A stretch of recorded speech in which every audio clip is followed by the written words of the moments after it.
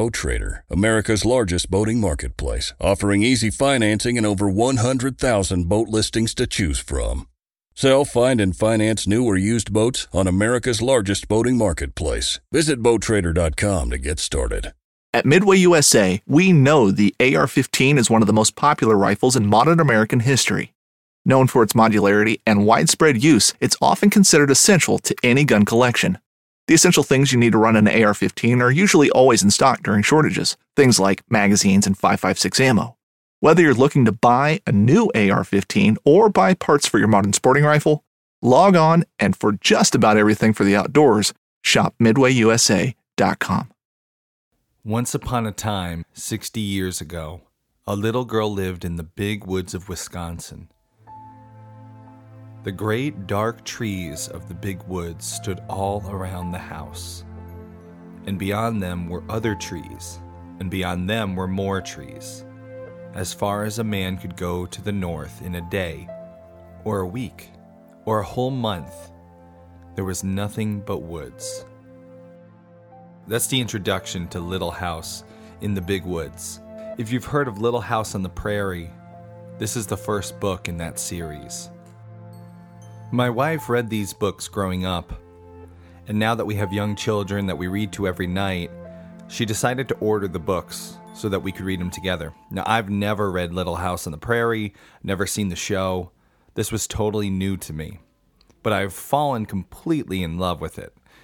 The story is told so simply of a little girl and her family living off the land in the deep woods of Wisconsin. It's a kind of life that is back to basic, much further beyond what me and my homestead have achieved in our last few years here. Every animal that they eat has been raised and killed by Pa, but it goes even beyond that. The goods, the clothing, have all been traded for skins of the animals that Pa has trapped. The toys that the kids play with are basic, simple. There's corn husk dolls. To read this book, it's very mesmerizing to gaze back in time at life like this, through the eyes of a little girl living with her family all alone in the big woods. I can relate to a lot of the sentiments and the experiences in this book, raising pigs for your family to eat later, going into the woods and hunting for big game to put meat on the table. But there are still some aspects to the book that stand out as so different from our modern day. And I wanted to share one of them with you before we dived into the story today. Early on in the book, Laura talks of a time when she woke up in the middle of the night and heard a pig squealing. Pa jumps out of bed and snatches his gun from the wall and runs outside. Laura listens, and she hears the gun go off once, twice. I'm going to pick up reading from the book here. When Pa came back, he told what had happened. He had seen a big black bear standing beside the pig pen. The bear was reaching into the pen to grab the pig, and the pig was running and squealing. Pa saw this in the starlight, and he fired quickly. But the light was dim, and in his haste, he missed the bear. The bear ran away into the woods, not hurt at all. Laura was very sorry Pa did not get the bear. She liked bear meat so much. Pa was sorry too. But he said, "Anyway, I saved the bacon." I've had this experience. I've literally had a black bear in my pig pen. But I didn't go running outside with a gun. In fact, I kind of jumped in my minivan and put it in reverse real fast. As we all go down this path of homesteading, trying to get back to the land one small step at a time, we realize more and more how far we have come from our forefathers, men who took their families into the forest and survived, where every time they walked outside they had a gun in their hand, not because they liked hunting, but because they had to protect their family from wild animals, and they had to feed their family lest they not starve. And it's in that world that we find a little girl, the age of 4, who's sad that her dad didn't shoot a bear, because she loves bear meat, and the only way to get that delicious meat is to have shot a black bear that was outside harming one of your pigs. I wanted to reconnect you to that life as we dive in today's story, a story of a woman learning to hunt in the deep woods of northern Maine, going through experiences that are kind of spooky, kind of scary, and trying to kill a large black bear, which no doubt would feed her family for a long time. I'm going to ask you to take a minute, put aside whatever feelings you have about hunting, and approach them in a new light in today's episode of Homesteady.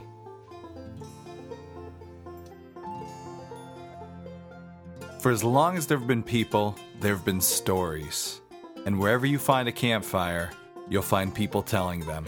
Every year we would take a camping trip as a family. We took that chance. We had that gamble. I got into a truck with a stranger. Either a bear or it's a serial killer. He moved his gun barrel over and pulled the trigger and... boy, it'd be like a bad thunderstorm. Stories, sharing laughter, and a marshmallow. Sharing... Roasting marshmallows. That's so good. That's why I love campfires. That's why I love campfires. That's why I love campfires. You ready for a story? It's the Homesteady Campfire. In our modern time, it's hard to find someone living this little house lifestyle. But Robin, well, she's not too far off. I haven't had so many interference problems. Yeah, well, it must be those Maine boonies. Me and Robin sat down to try to record this story, and we had a lot of trouble because of how far in the wilderness she lives. Right. Most people probably don't live as remotely as I do. Robin hasn't always lived in the middle of nowhere. Her and her husband Steve used to have a pretty fast-paced life in a big city in Maine. But one day Steve gets a phone call, a job offer, deep in the boonies of Maine. With nothing holding them back, they decide to accept it and head off into the wilderness. Now it's true Robin was coming from a city, but this isn't one of those city girl gets thrown into the country stories. Robin came from a family who knew how to live off the land. My mother always had a garden. We had a smaller garden in the backyard and then a 2-acre garden at my great-grandfather's house. And my father hunted, and my brother learned to hunt birds, but hunting wasn't something that girls did. So when the sons were packing up to go to hunting camp the weekend after Thanksgiving, the girls always had to stay home. So Robin was never taught how to hunt, but she understood the process of getting food from the earth around you. She spent years as a market farmer, but that wasn't what led her to hunting. When Taylor was getting ready to graduate high school, I decided if ever there was a time to make a change, that was it. Steve got up one morning and I said, I think I want to do something different. And he's pretty laid back and said, whatever you want to do. So I gave up market farming and started learning how to hunt and do a lot of things that I'd never done before. Robin decided she was now in a place in life where she could take some time and learn to hunt. Her husband already knew how to hunt, so obviously he'd be a good teacher, right? Steve took me one day, and it was absolutely miserable. I didn't have a good time. I didn't have the appropriate clothes for the end of November in Maine, and I was freezing cold. Oh, man. And then I didn't hunt again for years. Now, I don't want Steve to be thrown under the bus here. This can happen very easily. When somebody new wants to go and try out hunting, we don't consider that maybe we need to cater to their needs the first time, give them a good experience. We might be used to going out into the cold, we might have all the proper gear that fits us just right, we might not even notice the wind chill factor. But we need to make sure, whether it's our wife, our kids, or a buddy, when we take people into the woods with us, the first time they go out, make it at least enjoyable, and we might have a partner for life. That bad experience scared Robin off, but only for a little while. There was something that was much scarier that brought her back to hunting. Learning more about the way meat is raised, we were already raising most of our meat to begin with, but I didn't think all that much about it until more and more people started getting sicker because of factory farmed meat, and decided I had time And if I had time, I might as well go do it myself rather than pay somebody to do it for me.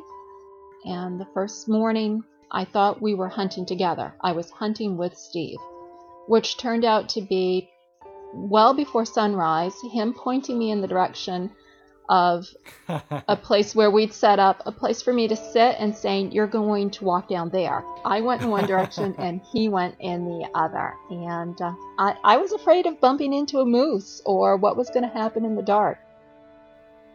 There's no experience quite like walking into the woods early in the morning when it's pitch black.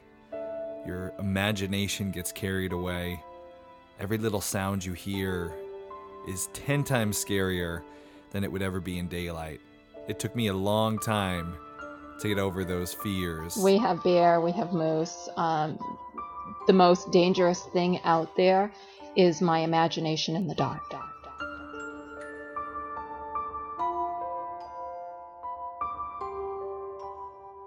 I've stumbled upon bears while walking through the woods. While moving in the dark, I've heard animals come in my direction, and it's really, honestly, it's terrifying. But you get used to this adrenaline rush, this excitement. It was a little intimidating, but I did it, and I didn't see anything. I didn't see anything for years. But as soon as I did it the first day, I knew I was hooked. That was it. Once you get used to the feeling of being scared in the woods, you never want to stop.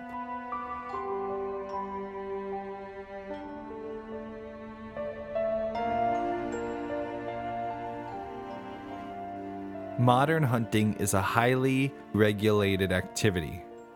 Each state has its own Department of Natural Resources, which is in charge of setting regulations and limits on each particular animal being hunted.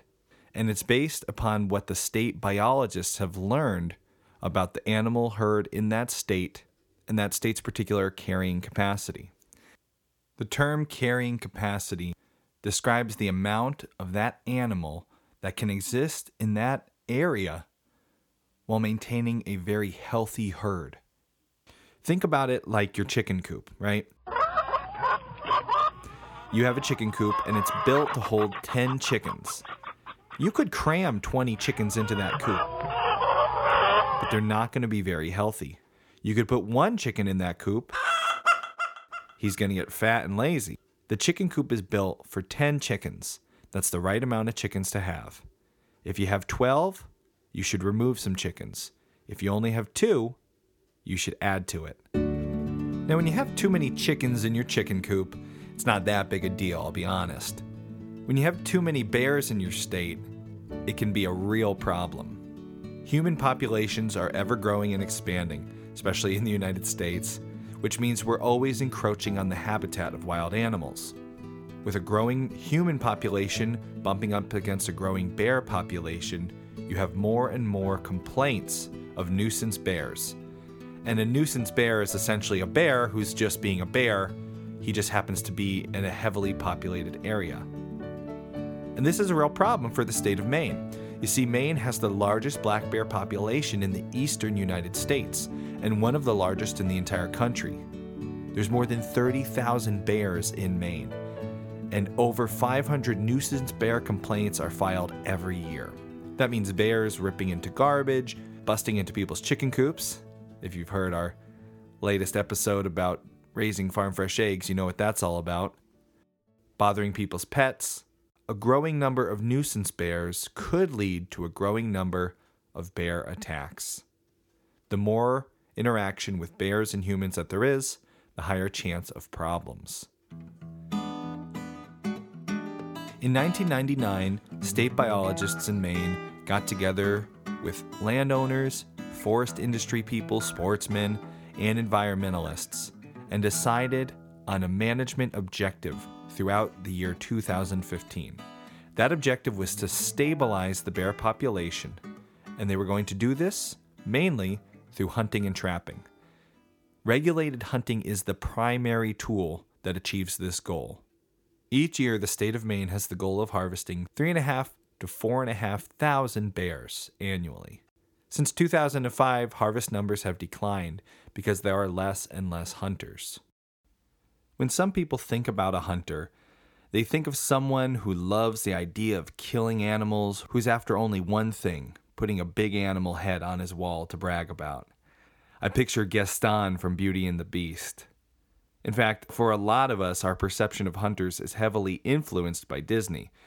Everything from Bambi, Beauty and the Beast, Fox and the Hound. Hunters are portrayed early in our childhoods as very negative figures.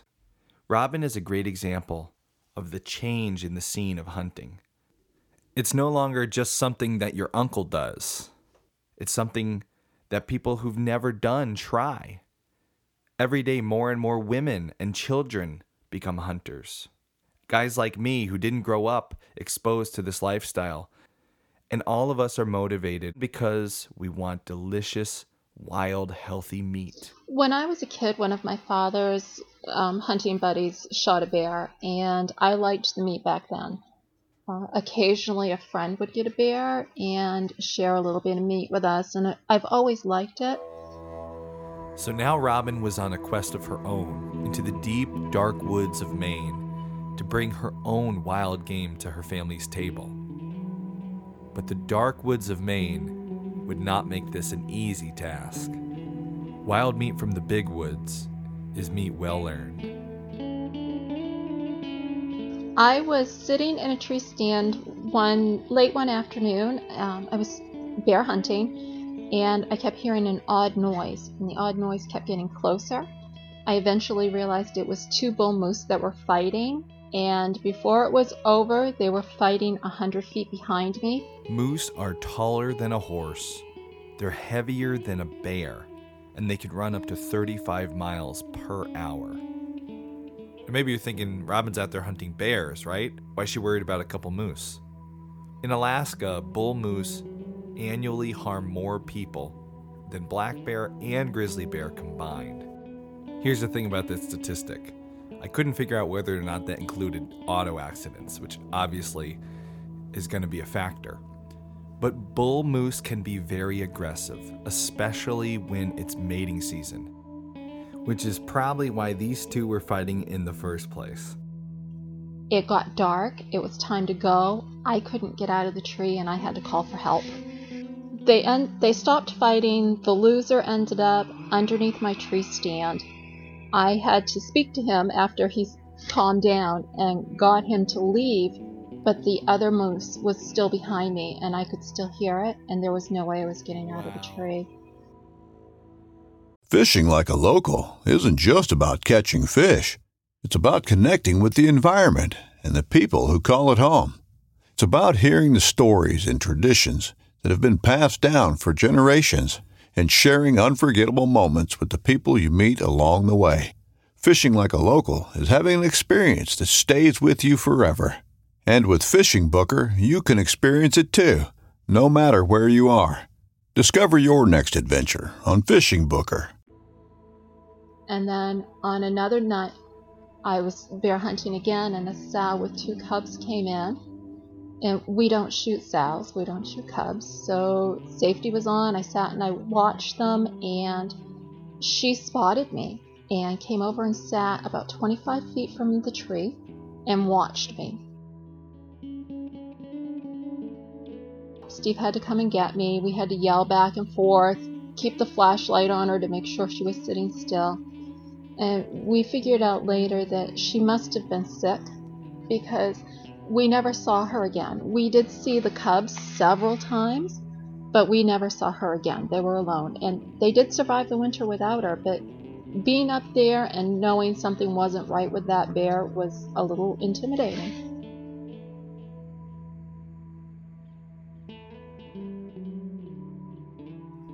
When you said you don't shoot sow, is it against the law, or is that just something you guys choose not to? It's an ethical decision. We can shoot them legally in Maine, but it's just not the right thing. The cubs have a better chance of making it through the winter if they've got their mother. I don't think we're unique with that at all. It's an unwritten rule. I don't know of any hunters that would choose to shoot a sow with cubs, and typically they don't come in separate. Usually, sometimes you even see the cubs before you see the sow. Waiting for the right animal It's just part of what a responsible hunter does. Robin eventually got that chance, but the first time it happened, well, she wasn't exactly ready for it. I was unprepared for him. The big bear came in from behind the barrel, straight in front of me, and it was surreal. I wasn't expecting him. I didn't hear him. I had no idea he was there, and he had no idea I was there. And he walked to about 15 feet from the base of the tree I was sitting in, and if I'd moved, he would have seen me. I was excited. My gosh, I could hear my heart pounding, and I was pretty sure the bear could probably hear it too. And it did happen fast. And I didn't even have the safety off because I didn't know he was coming in. Bringing the gun up, getting the safety off, and finding him without him seeing me from just 15 feet away, couldn't have done it. So Robin had her first encounter in what many would consider a trophy bear. And unfortunately, things didn't go according to plan, and she didn't get a chance at taking that animal home. This happens with all our homesteading endeavors. We start a garden, we have big plans of canning delicious vegetables at the end of the season and homemade salsas, and then we have a blight and our tomatoes all fail. Or we raise a bunch of chickens that we're going to get delicious farm fresh eggs from, and a predator comes and kills them all. The hardest thing with homesteading is accepting the failures and remaining optimistic, coming up with a plan, and then pushing forward towards the same goal that you failed at once already. But that's exactly what Robin did. She failed once, but she came up with a new plan and got back to work. We had game cameras out. Steve had a sight and I had a sight. We studied the pictures on the game cameras daily. I knew what direction the bear I had chosen was coming in from. I knew when he left, which direction he left. I studied him. I studied all of the other bears on the camera and decided he was the one I was going to take. The average size bear shot in Maine is 125 pounds. I would have been happy with 125 pounds. That probably would have put maybe 50 or 60 pounds of meat in the freezer. The one I was watching was about 400 pounds. He was huge. That was the bear I wanted. I always referred to him as my bear. That's my bear.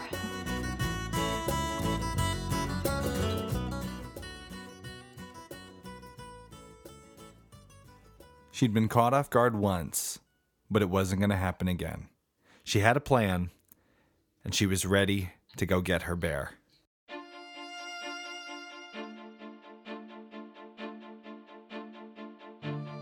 Drive down a dirt road, walk in a trail, and then unload my stuff.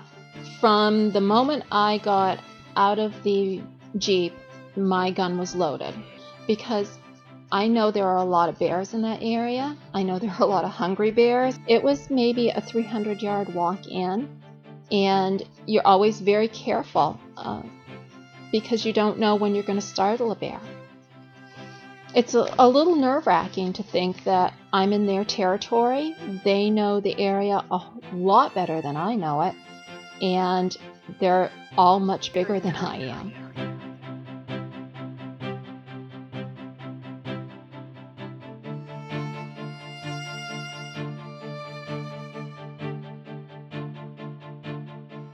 Robin is going to encounter a bear, and things don't go according to plan. Find out what happens after this message break. This pretty creepy sounding Homesteady Campfire episode was brought to you by our friends at Grow Journey, the Seed of the Month Club. Get organic seeds delivered to your door every month, seeds that are guaranteed to grow in your hardiness zone. Get that present every month in your mailbox by going to growjourney.com. And now it's time for the Grow Journey gardening tip of the month. This month, Grow Journey is sharing top 4 problems that new seed growers face and how to make sure that your seeds are started healthy. We've already shared 2 of the 4 tips. Tip number 3, when starting seeds, consider the extremes in temperature and moisture. Few seedlings appreciate cold and soggy or hot and dry soil. For most seeds, especially spring and summer varieties, you want to aim for around 68 to 75 Fahrenheit and moisture levels that feel like a well-wrung out sponge. So never let your seed trays sit in standing water for longer than 10 minutes. Make sure that your seeds don't experience any of these extremes, and they'll be starting off healthy and ready to grow delicious vegetables. What's the other 3 tips for starting healthy seeds? Find out by going to growjourney.com. Sign up for their newsletter. It's totally free, and you'll get great gardening advice in your mailbox every month. You can also get a free subscription to Grow Journey, where you can get actual seeds in your actual mailbox every month. I'm a member of Grow Journey. I love getting my seeds in the mail, and I can't wait. We're almost through winter here. I can't wait to get started on my garden. Join me in the Grow Journey. Go to growjourney.com and become a member. Try it for free for 30 days.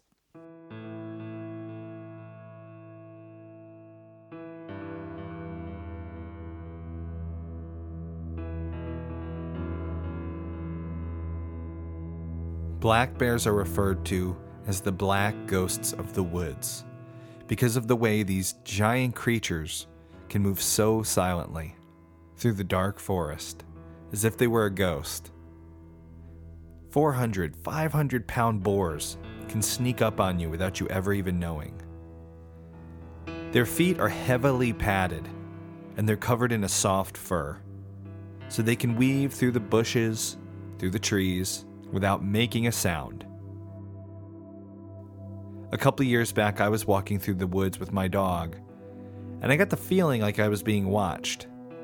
You know how that feels? The hair on the back of your neck stands up. I was being watched by a big sow. She was up on the ridge, looking down at me, probably about 75 yards away. My dog didn't even see this bear. That's how silent these animals are. I whistled for my pup. We turned around and got out of the woods as fast as we could. Which, by the way, is not what experts say you should do when happening upon a black bear. Anyway, a little warning, this next bit, Robin's audio quality kind of drops out. It comes back pretty quick. So you're walking in, you get to your site, you're shooting from a tree stand? I sat on the ground. Really? Waiting for the 400-pound boar to come in, Robin is sitting on the ground, hiding behind nothing but a thin sheet of camo-colored burlap. And I was so nervous then that I'm sure every bear within 10 miles knew I was there. There was no sitting still. I kept looking all around me. I kept looking behind me. So she's sitting alone in the middle of the woods, and it's getting to the point where the sun is starting to set. It's getting darker. Almost 7 o'clock, and the end of legal time was just after 7:30. And nothing was showing up except a gray squirrel. And all of a sudden I heard crashing coming up from behind the barrel. And it wasn't in the direction that the big bear came in, but I knew it was him because he was so loud. It couldn't be any other bear because it made so much noise. And I wasn't nervous, and I wasn't overly excited, or I thought I wasn't until my heart started pounding.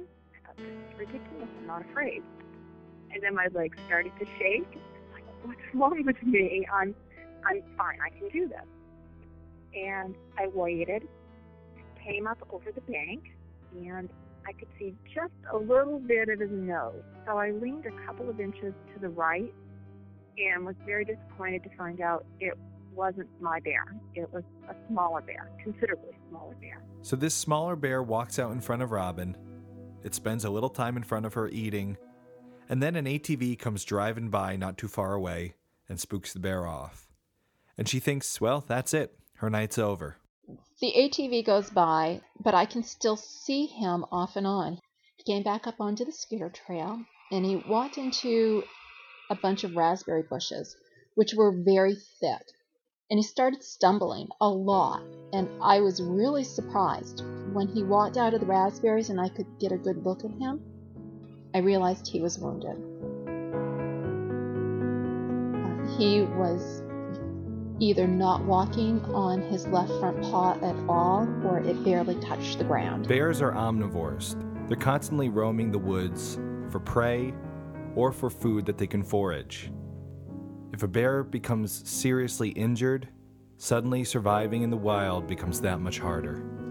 His life was pretty dismal, and his chances of making it through the winter, I don't believe he would have. I think he had 0 chance of making it through winter. That's when I knew. The 400-pound bear wasn't my bear anymore. This was my bear.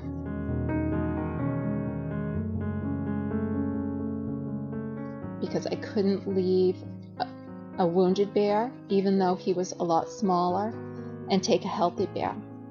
It just didn't seem to be the right thing for me to do. I moved over to the right to get a better look at him again, and he heard me and looked in my direction. So I froze, didn't move an inch, and it seemed like he looked at me forever.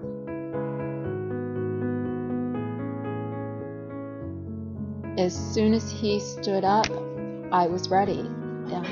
I didn't know how long he was going to stay, so as soon as he gave me a good shot, I pulled the trigger.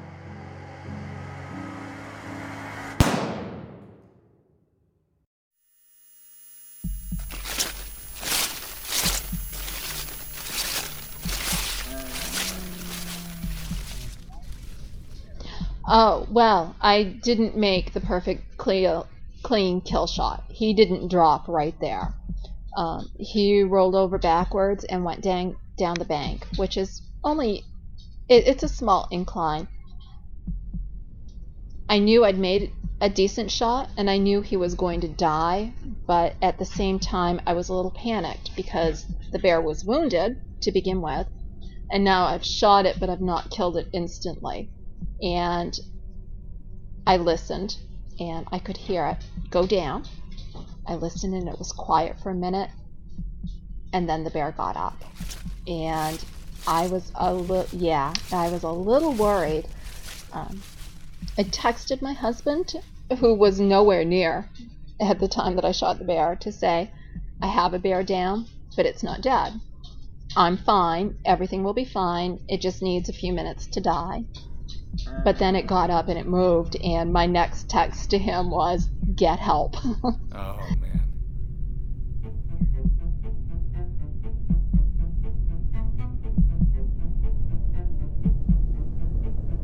By the time we started looking for the bear, we had 2 other people helping us.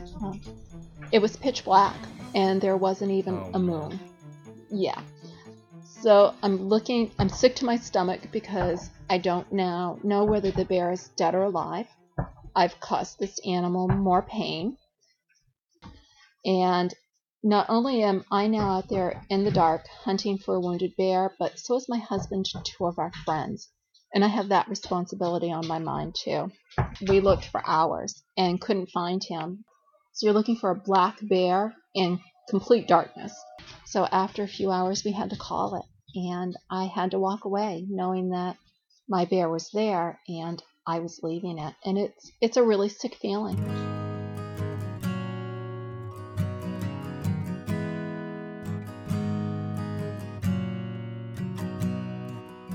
It made for a very long night. It was a long night wondering, dead or alive, is he still suffering? And I just kept saying to myself, what have I done? What have I done? Steve had to go to work in the morning. His friends who had been helping us had things they had to do.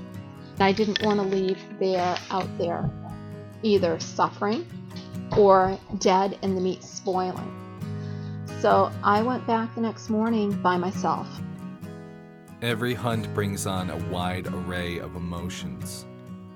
Happiness, expectation, frustration, and even guilt. And that drives the hunter forward to make sure that he can find and recover his animal at any cost.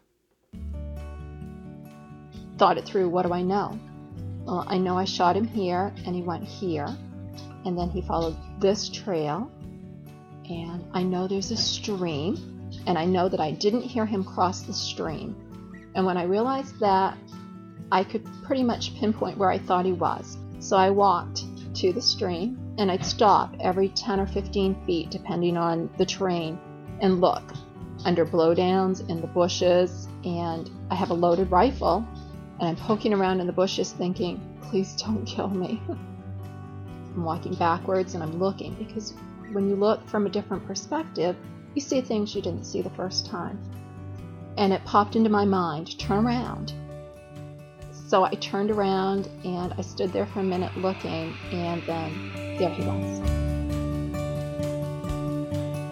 It was where I'd last heard him move, and he'd been dead all night. Every animal is going to die. There's nothing that you or I can do to change that. We do have a decision to make, though, and that's what kind of life are the animals around us going to lead? If we buy factory farmed meat, if we go to the supermarket and purchase the cheapest chicken on the shelf, we're making a decision. We're essentially deciding for all those animals to be raised in awful conditions, lead a pretty sad life, and then be killed. If we become a homesteader who raises their own meat, or a farmer, or a hunter who goes out and gets meat from the wild, we're also faced with decisions. But those decisions of death, and most importantly of life, are not always easy ones to make. I had to make a decision, but at the same time, it was pretty much made for me. I didn't feel like I had a choice. It's never the right thing to let an animal continue to suffer if you can do something better for it. We think he'd been hit by a car. There were bone fragments coming out the front of his leg. So it wasn't just his left leg, it was the right leg too. So, he'd had a hard life. And it was instantly disappointing because I knew my bear had already been there, the big bear. It had been there once, it ate all the food. I was pretty sure it was going to come back, but it didn't matter. It just didn't matter.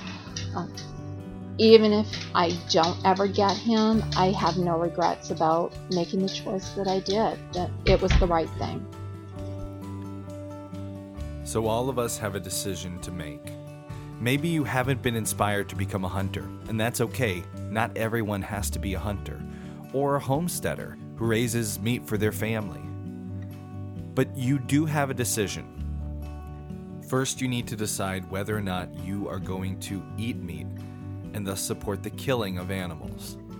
And if the answer to that is yes, whether you do it yourself, or you find a small local farm, or you decide to purchase from the supermarket, make sure the decision you make is one you can feel good about. You can feel the same way Robin did. I have no regrets about making the choice that I did, that it was the right thing. Midway USA brand product designers have one straightforward goal: develop high-quality, technically sound products and deliver them to customers at reasonable prices. If you are immersed in the shooting sports industry and pay close attention to every single detail, you know our products are built right and stand up to everyday use. Who has shooting mats and range bag systems to hunting clothing and just about everything for the outdoors? Log on and shop 24/7 with super fast shipping. MidwayUSA.com.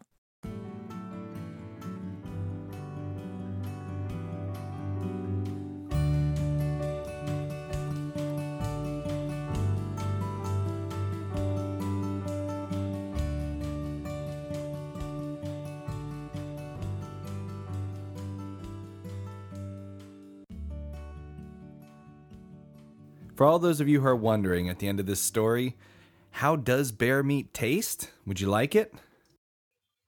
Oh, fantastic. Absolutely fantastic. Not as much as I would have liked, but it's good. It's really good.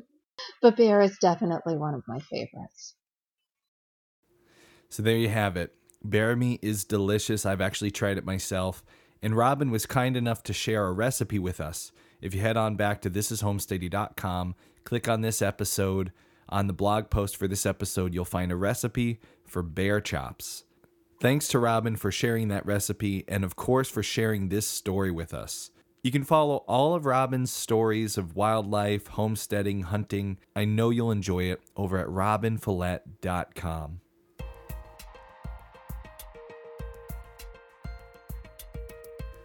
I hope you guys were inspired by Robin's story. Here's someone who didn't learn to hunt, didn't grow up hunting, and now she's helping provide her family's meat from the deep, dark woods of Maine. I thought it was an awesome story. Have you ever considered hunting before? As you can hear from Robin's story, it took her years to get her first successful harvest. It is hard to do, but it's not impossible, and if you have some help, it speeds up the process.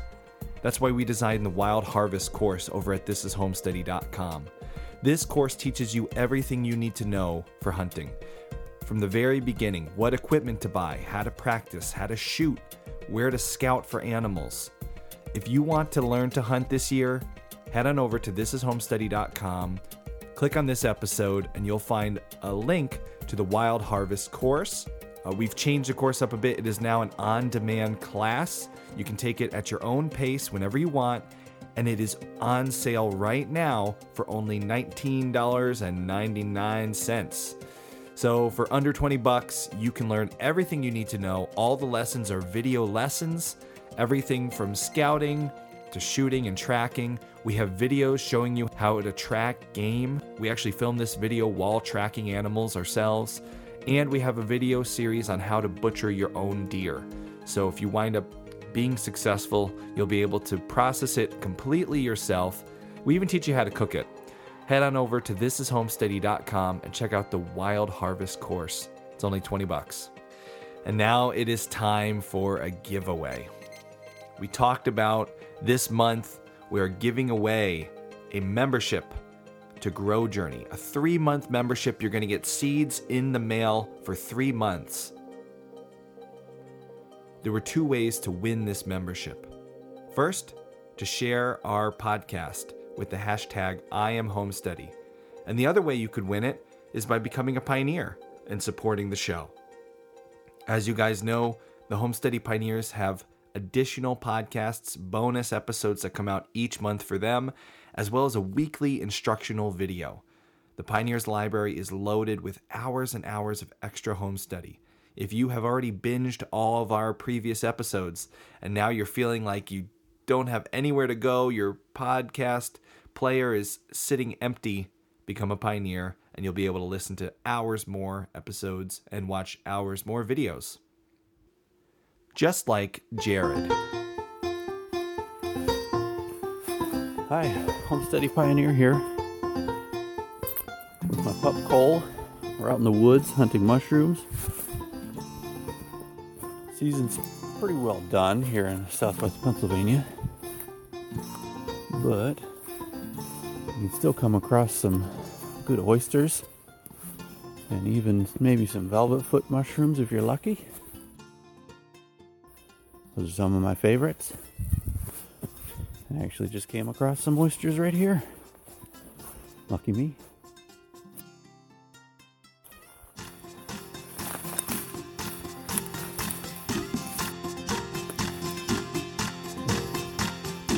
My name's Jared, and I'm Homesteady. I keep hinting to Jared that I want him to take me mushroom hunting. Jared is a Homesteady Pioneer. He also took the Wild Harvest course this year and was successful. He got his first deer. So special congratulations to Jared. Now let's talk about our giveaway. The winner for this week's Grow Journey giveaway is, drumroll please, Instagram user Absolutely Laura. She writes, trying to start our own little backyard homestead, loving our little chickies. We're learning so much from listening to podcasts by Homesteady. Hashtag #IamHomesteady. So absolutely, Laura, go ahead and contact me at thisishomesteady.com. With your address, we'll forward that on to Grow Journey, and you guys will be getting 3 months of seeds in your mail. I know you're going to love that. Good way to start the year. So, take a minute now, head on over to thisishomesteady.com. If you want to learn to hunt, Purchase the Wild Harvest course. And if you want to help us reach our goal of 50 new pioneers this month, become a pioneer. If we reach 50 pioneers this month, we're going to do a special bonus episode at the end of the month. It will be a live Q&A with me and Accountant Mike. You can join us live for that episode and ask us through the chat box or with your own voice over the phone. Ask us questions. We'll answer your questions in a special fun episode. All the pioneers will be invited to that, and everyone will get to enjoy listening to it as when we broadcast that. We are, sad to say, currently behind our goal. There have been lots of new pioneers this month, but we have more than halfway to go to reach 50. So please head on over to thisishomesteady.com. Either become a pioneer or purchase the Wild Harvest course. You know what? We'll consider that the same thing this month. So we're going to add that in. So go and do one of those two things. And if we can get 50 people this month to either become a pioneer or take that Wild Harvest course, we'll have that special episode. Thanks so much for your support, guys. There will be one more episode next week. Remember, until then, the road is rocky. Make home steady.